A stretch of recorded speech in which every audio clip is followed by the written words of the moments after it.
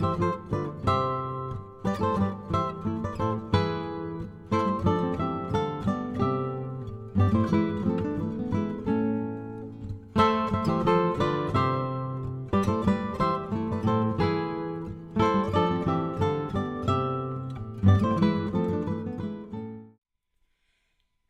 I'm Rhonda Nowak for the Mail Tribune and Rosebud Media. This is the Literary Gardener for September 16th, 2021. This episode is the first in a series of podcasts called Women's Work with Plants in the Rogue Valley. I'll be talking with a variety of extraordinary local women who are in some way increasing access to gardens, gardening, plants, or healthy plant-based foods. Today, I'm talking with Mary Foster, who has been instrumental in creating several community gardens in our area.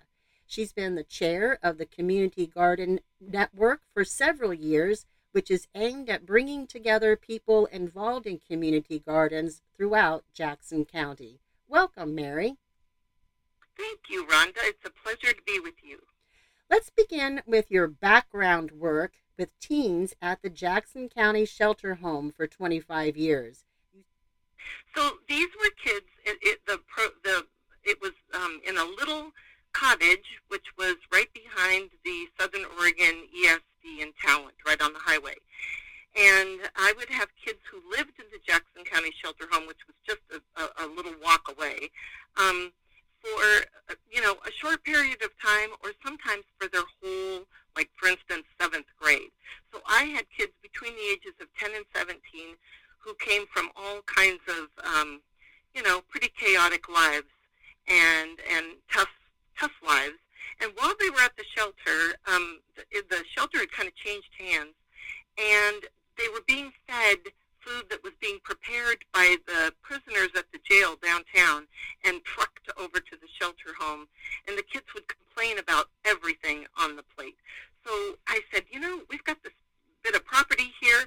So we wrote a grant, and we got a big greenhouse at the ESD, and the kids began to grow a lot of food in the greenhouse and then planted. We created gardens out in the yard. We made a nice patio. And interestingly enough, it's burned down now, but that property used to be the Jackson County Poor Farm, around the Depression time. Uh-huh. So we made that garden to be kind of like if you were at the poorhouse at the poor farm, what would your garden look like? So we use cattle panels for, like hog wire for trellises, and we used a big cattle stock tank for a pond. And then we did all these raised beds. And so the kids, by growing things, I thought it was really important for them to learn how to nurture things because they hadn't really had a lot of nurturing in their own life. So that's kind of how we got started. I got started with doing a lot of gardening, and that went on for quite a long time. We would do like feasts so that we would study countries and for geography, and then the kids would get the produce that we had grown and look up recipes, and then they would make food from those countries. We also had like a soup kitchen where the employees at the ESD would come to the back door with a bowl and a spoon, and they would get a big scoop of soup and a muffin that the kids had baked and that they had made the soup from our produce again from the garden. So, and we even had a coffee shop because it was the poor farm. We called it No Bucks. Oh, I love so that. That's kind of how we started with gardening, or I did anyway. What a great program, both for the kids at the shelter and for people in the community. Now, Mary, how did that experience lead to your involvement in creating community gardens in our area? So I had learned a little bit about, through going to some conferences where I learned about horticultural therapy, and part of that I learned about community gardens and how wonderful community gardens are for a neighborhood that maybe doesn't have a lot of grocery stores nearby, people that live in apartments and so forth. So I just thought it would be another great project for the kids at the shelter. And so we made a lot of contacts with different cities, but the one that really landed in our lap was the Blue Heron Park that was going in Phoenix at the time. And so the kids helped with the design. It's a huge piece of property there at the Blue Heron Park, and there was nothing there at that point. There was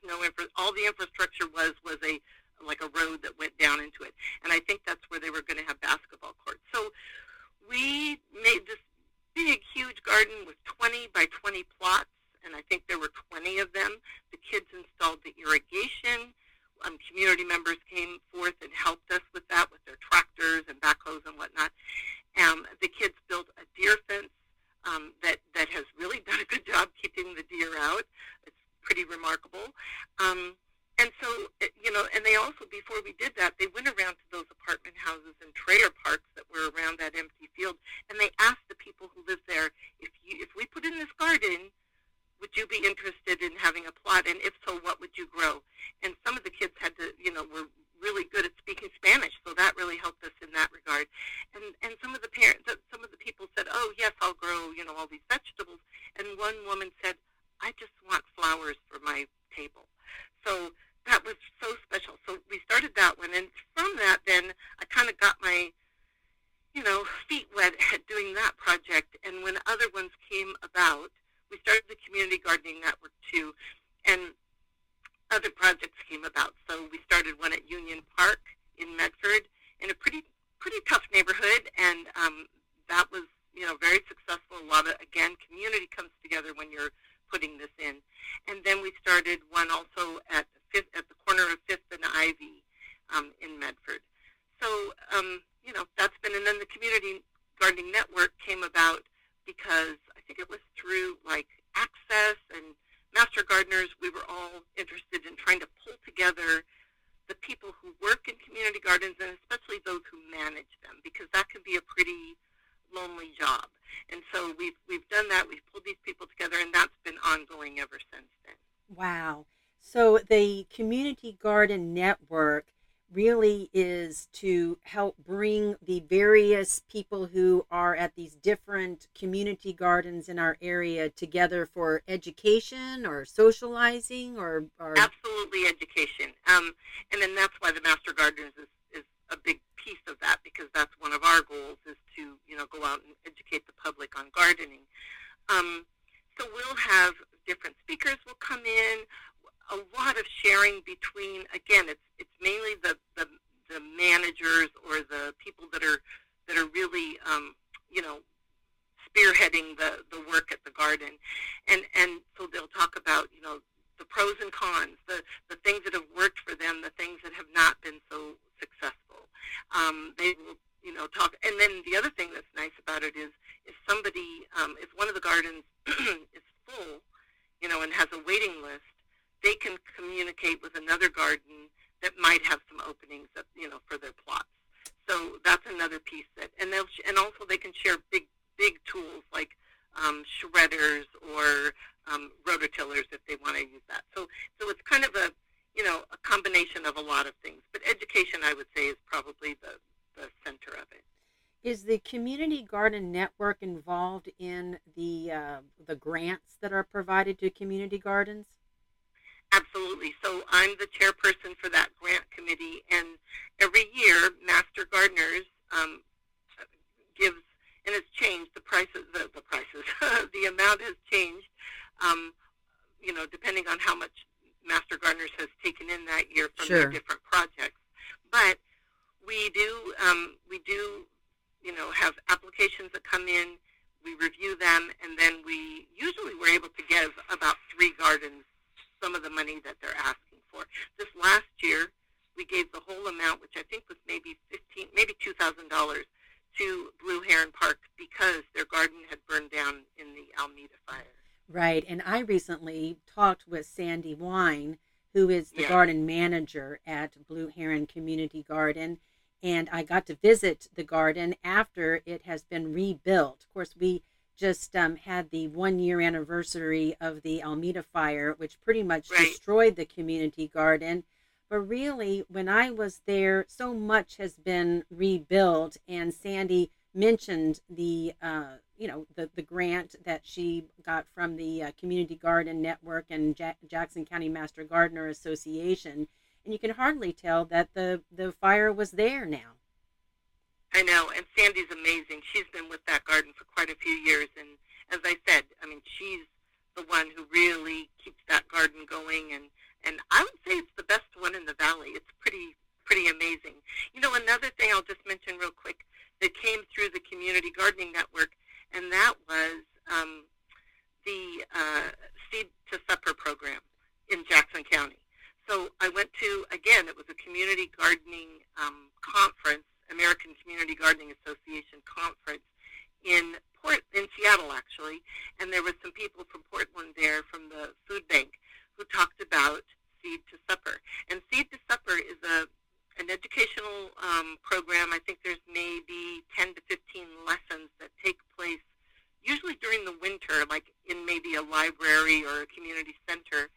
and it teaches people, and usually people, maybe low-income people, how to grow their own food.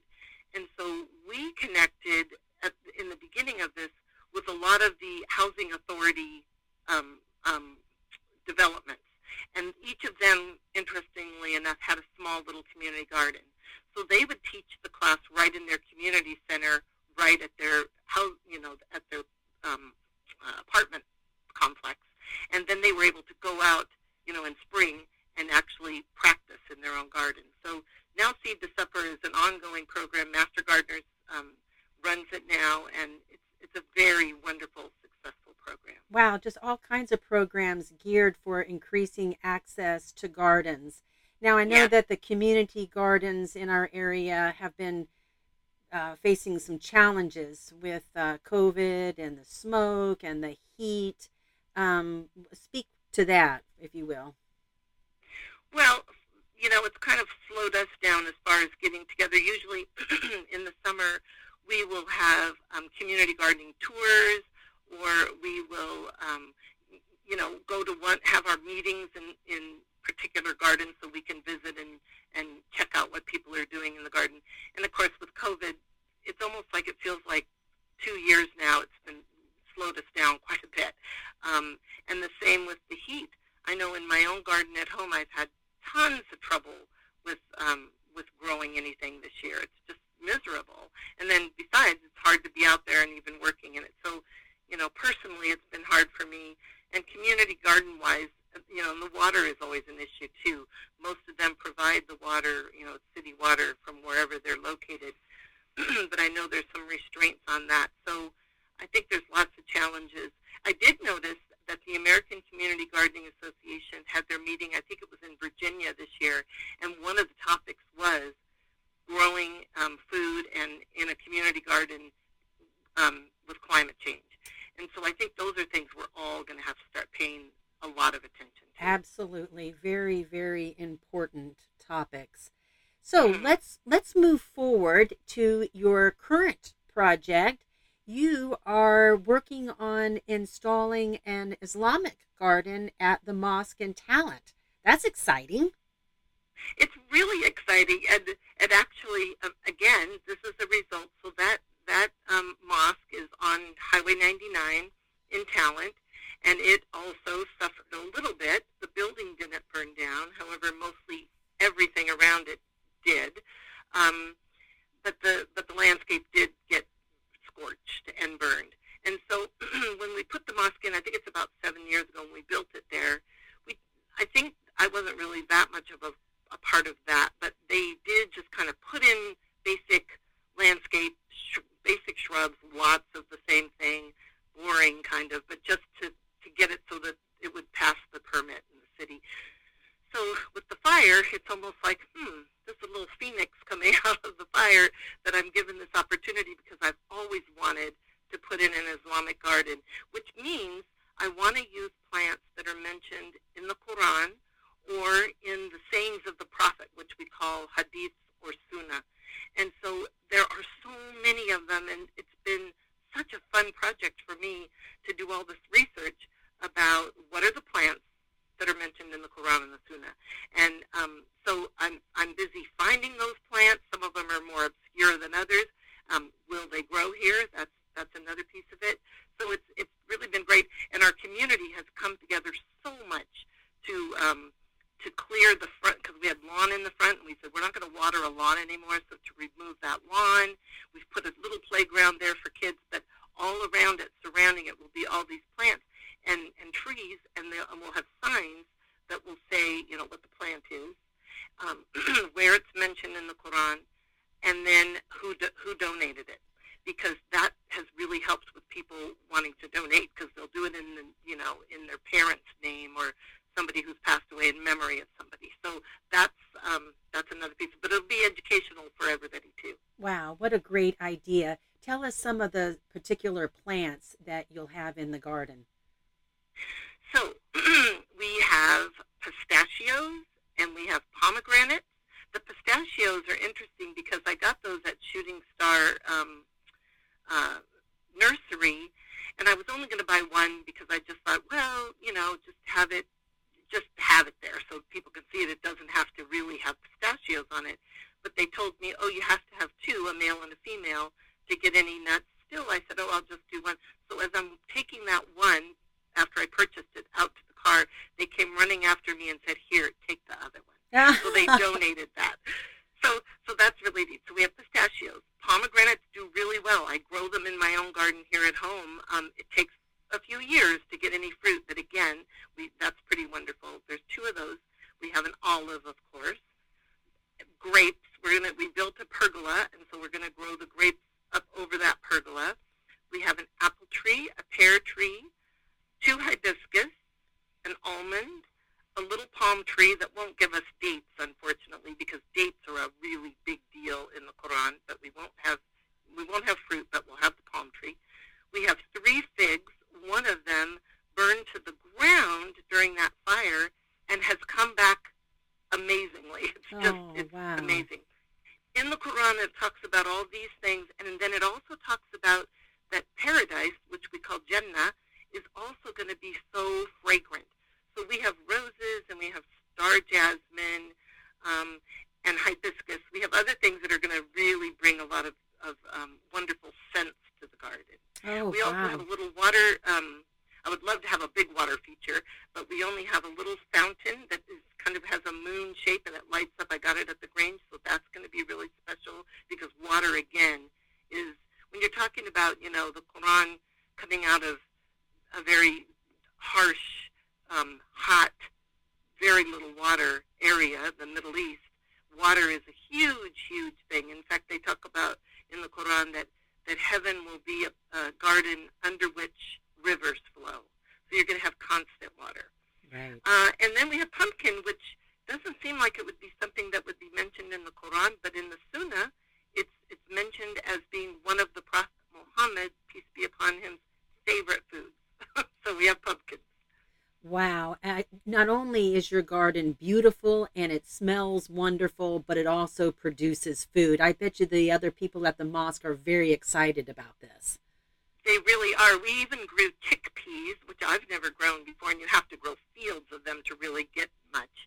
But people are happy about that. And another thing that we're growing is a perennial, which you're probably familiar with, Nigella, that blue Nigella. Yes. And it's called black cumin, and the Prophet Muhammad, peace be upon him, said those black seeds, you know how it goes to a pod and then you get all those black seeds? And yes. That's what we call it, as black seed. He said black seed will cure anything but death. So we have a lot of that, starting around too. So that'll be, and they're beautiful. That blue flower is gorgeous. It is. Most people will be familiar with Love in a Mist, the common name. Mm-hmm, exactly. Wow. Right. Oh, fantastic. Mary, you have done so much work with building community-oriented gardens. Our area is so much benefited from the work that you do. Why do you think community gardens are so important?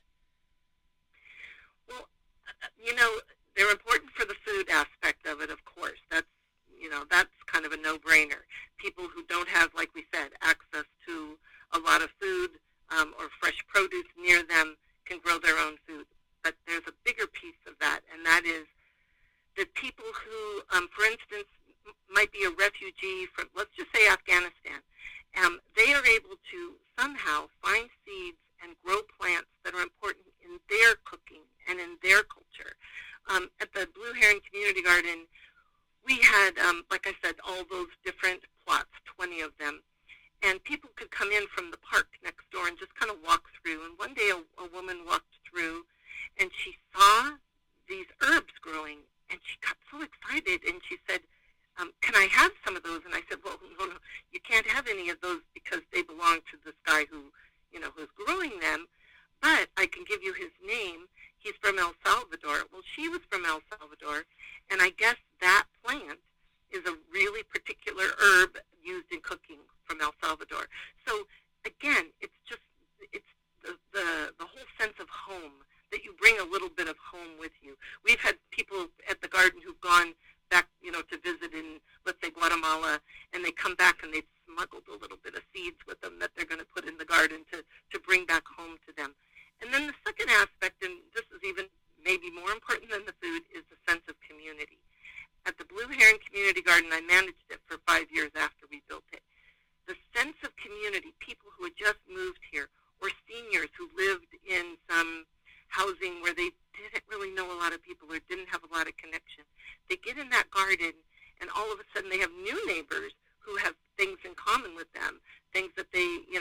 how do you make these tomatoes grow, or what's the best compost to use, or will you go water my garden while I go on vacation?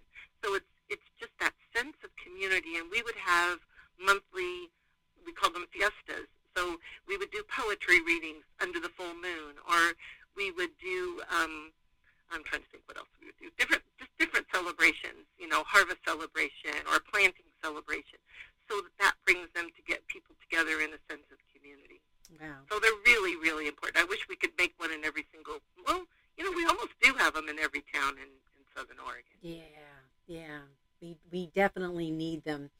Now, who are some women in our area who have inspired your work, Mary?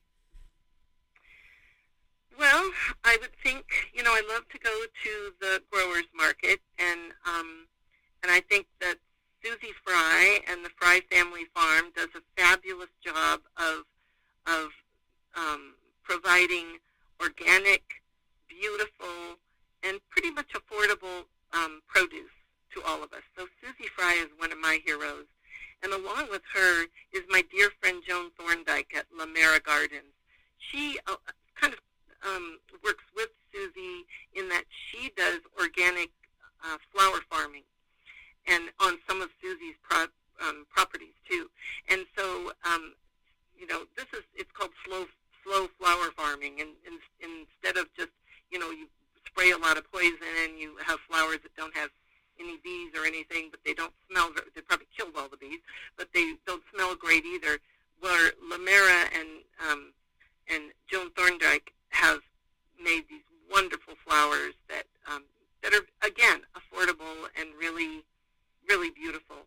And then I go every year, if I can, up to Seattle to the Northwest Flower and Garden Show, and I'm inspired by several women who I've come to know from going there. And one of them is Marianne Benetti. So she's a syndicated writer. I think she writes for Seattle Times and probably several other papers. And she's a presenter there every year. And I just love it because some people are pretty formal and they wait, they get introduced, and then they do their thing, and then they leave. You go into one of Marianne's sessions, I should say, and she doesn't wait to be introduced. While people are getting seated, she's already answering their questions and telling jokes. That's the thing, is she's so hilarious. So she's one of my, favorites. Another one is Sharon Lovejoy. She's a gardening grandmother now who's written many books on fun things to do with kids in the garden. And she's in Cambria, and in her front yard in California, she has a lot of edibles that she encourages her neighbors to come by and just pick little samples of. And then, of course, I love, love, love Alice Waters, who developed the Edible Schoolyard in Berkeley. And I've been there many times. I've read everything she's ever written. So she's just definitely one of my favorites. So many wonderful women working in the world of plants.